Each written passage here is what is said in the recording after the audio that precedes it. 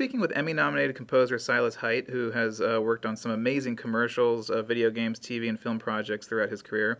Some of his solo projects include Hopelessly in June with Keith David and Ed Asner, the documentary Robert Williams' Mr. Bitchin', and the upcoming Smothered. Silas is also a big collaborator with Mark Mothersbaugh and has contributed a lot on Mark's scores. In addition to being a composer, he is also an accomplished artist whose illustrations and paintings have been shown in growing numbers of galleries. Silas, thanks so much for speaking today. Absolutely. Thanks for having me. So I would love to know how you got into music and what led you to film composing. Well, I was drawn to music as a child, and I started studying jazz drums when I was about 11.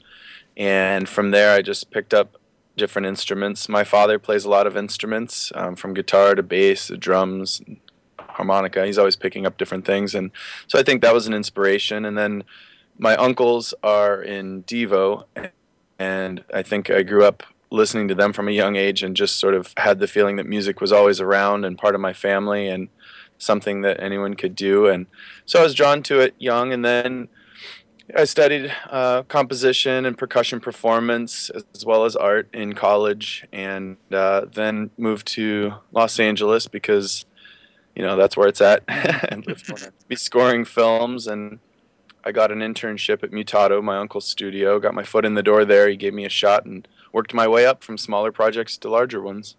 Awesome. So as a composer, what does music mean to you personally? Oh, it's everything. It's what I do when I'm quote unquote working and when I'm quote unquote not working. There's not really much of a separation. It's just what I do. I realized when I was younger that when I had nothing that I had to do, like chores or I don't know, obligations to other people or whatever, I asked myself, what do I find myself doing? And it was always picking up an instrument and playing around, making something up. And I thought maybe that's what I should dedicate my life to, and so I did. Cool. So now, since you're both a sonic and visual artist, I was wondering if you keep those parts of your brain completely separate, or do they ever cross over? Like, especially since you write music for a visual medium. I think music and art both flow from the same place in my brain, and whether I'm creating a song or a drawing or a piece of score, it's about shaping it. And I always think of it sort of like a sculpture where you're just whittling away until you get to that perfect form. And music is very visual for me, and it's not done until I close my eyes and it looks right. So is there anything that you can't express through music that maybe you can express through painting or drawing, or do you find them to be kind of equal venues of expression? Ooh, that's a good question. I feel like because I spend about 80 to 90% of my time making music, that I'm better at expressing my ideas through music. But yes, there's definitely things that can be expressed, more easily through drawing or painting. Obviously, visual things. If I want to show someone something, it can be easier that way. And I think there's an interesting crossover there between you'll see this a lot in older experimental music scores where the scores are, works of art in themselves, and they're trying to express what the music is doing, and the music is very non-traditional. And I think there's an interesting crossover there. Cool. I can barely draw a stick figure, but when I write, edit, or direct, I use film scores as my kind of creative inspiration. So sounds sort of influence, I guess, my visuals. So I guess flipping it from a music standpoint, what influences your music the most, especially when you're working on a film? Is it the story, the setting, the characters? What really kind of speaks to you loudly in those first few moments when you're kind of crafting your sound? I think usually, I'll speak with the director ahead of time and already have a little bit of a sense of the film, and then I'll watch it, and the pacing, the mood, even in deriving some of that from the temp music as well. I'll pull all of that in, but it all kind of works together, and the actors, how much emotion they're putting in, or perhaps if they're lacking and it needs a boost, the music can do that. So I'm sort of soaking all that in, and then I try not to really overthink it, and I'll usually have an idea of what instrument I want to start with, and then I just throw my hands on the keyboard or on the guitar or drum set or whatever it is, and then just sort of let it start coming out.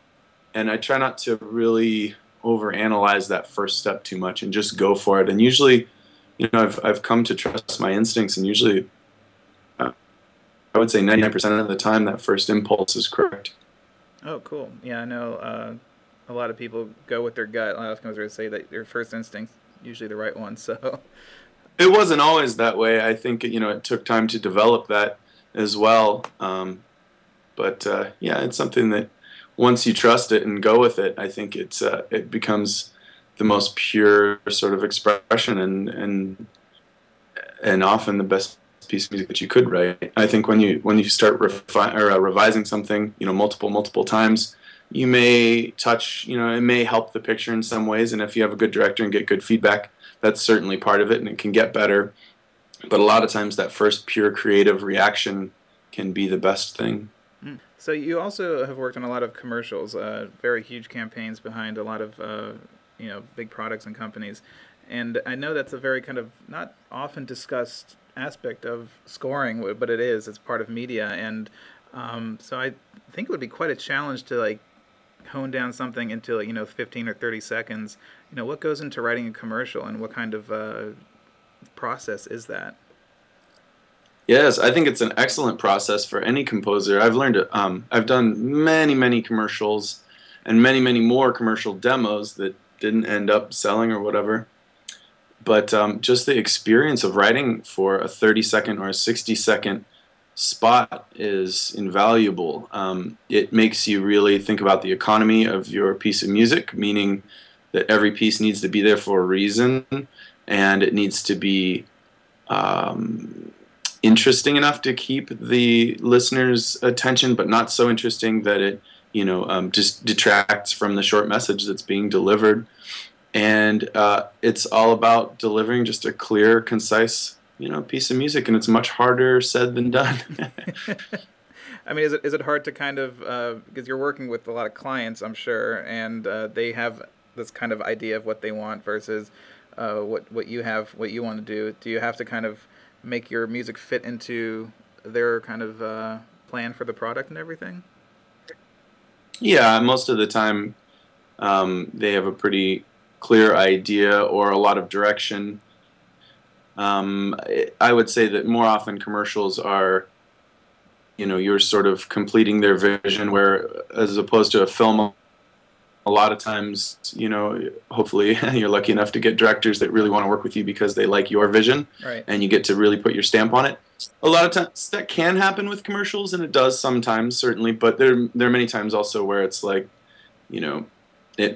this music really needs to serve the picture in these specific ways, yet be interesting and creative, make it happen. And there's a lot of direction, a lot of input, and it's certainly not for the faint of heart or people who can't take criticism and feedback, because there are many people, from the client to the ad agency to sometimes a music house as an intermediary, many different people giving feedback and direction, and you have to be able to take it and assimilate it all and make it sound very natural. And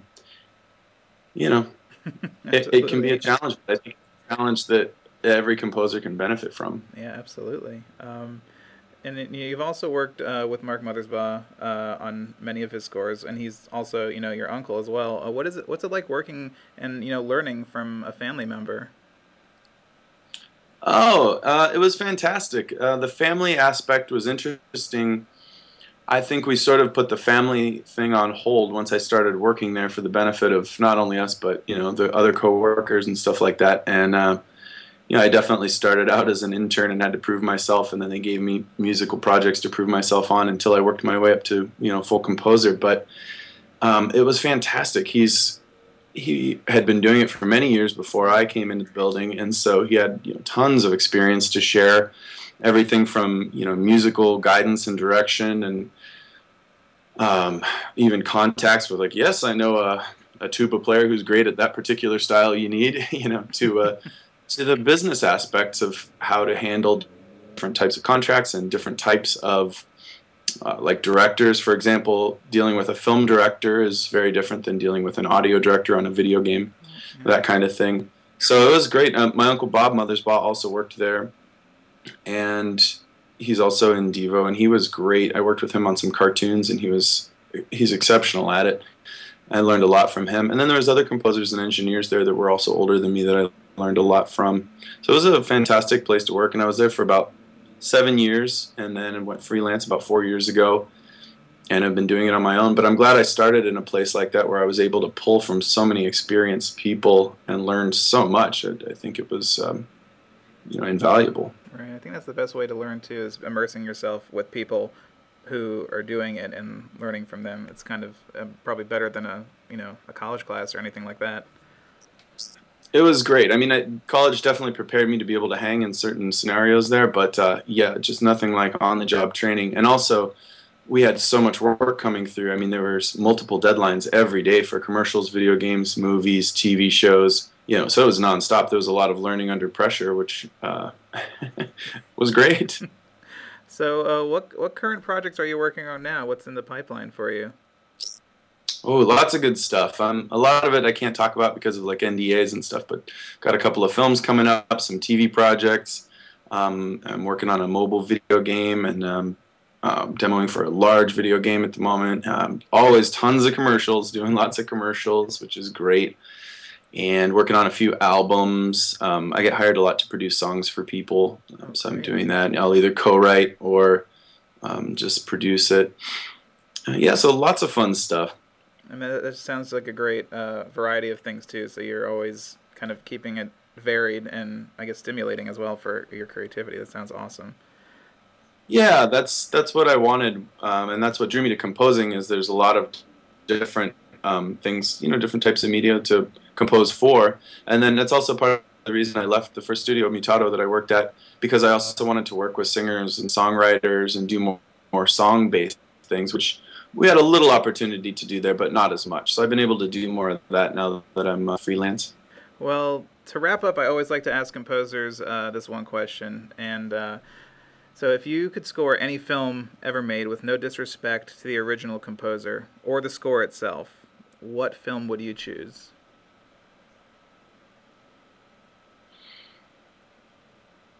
I would love to do any of Wes Anderson's movies. Oh,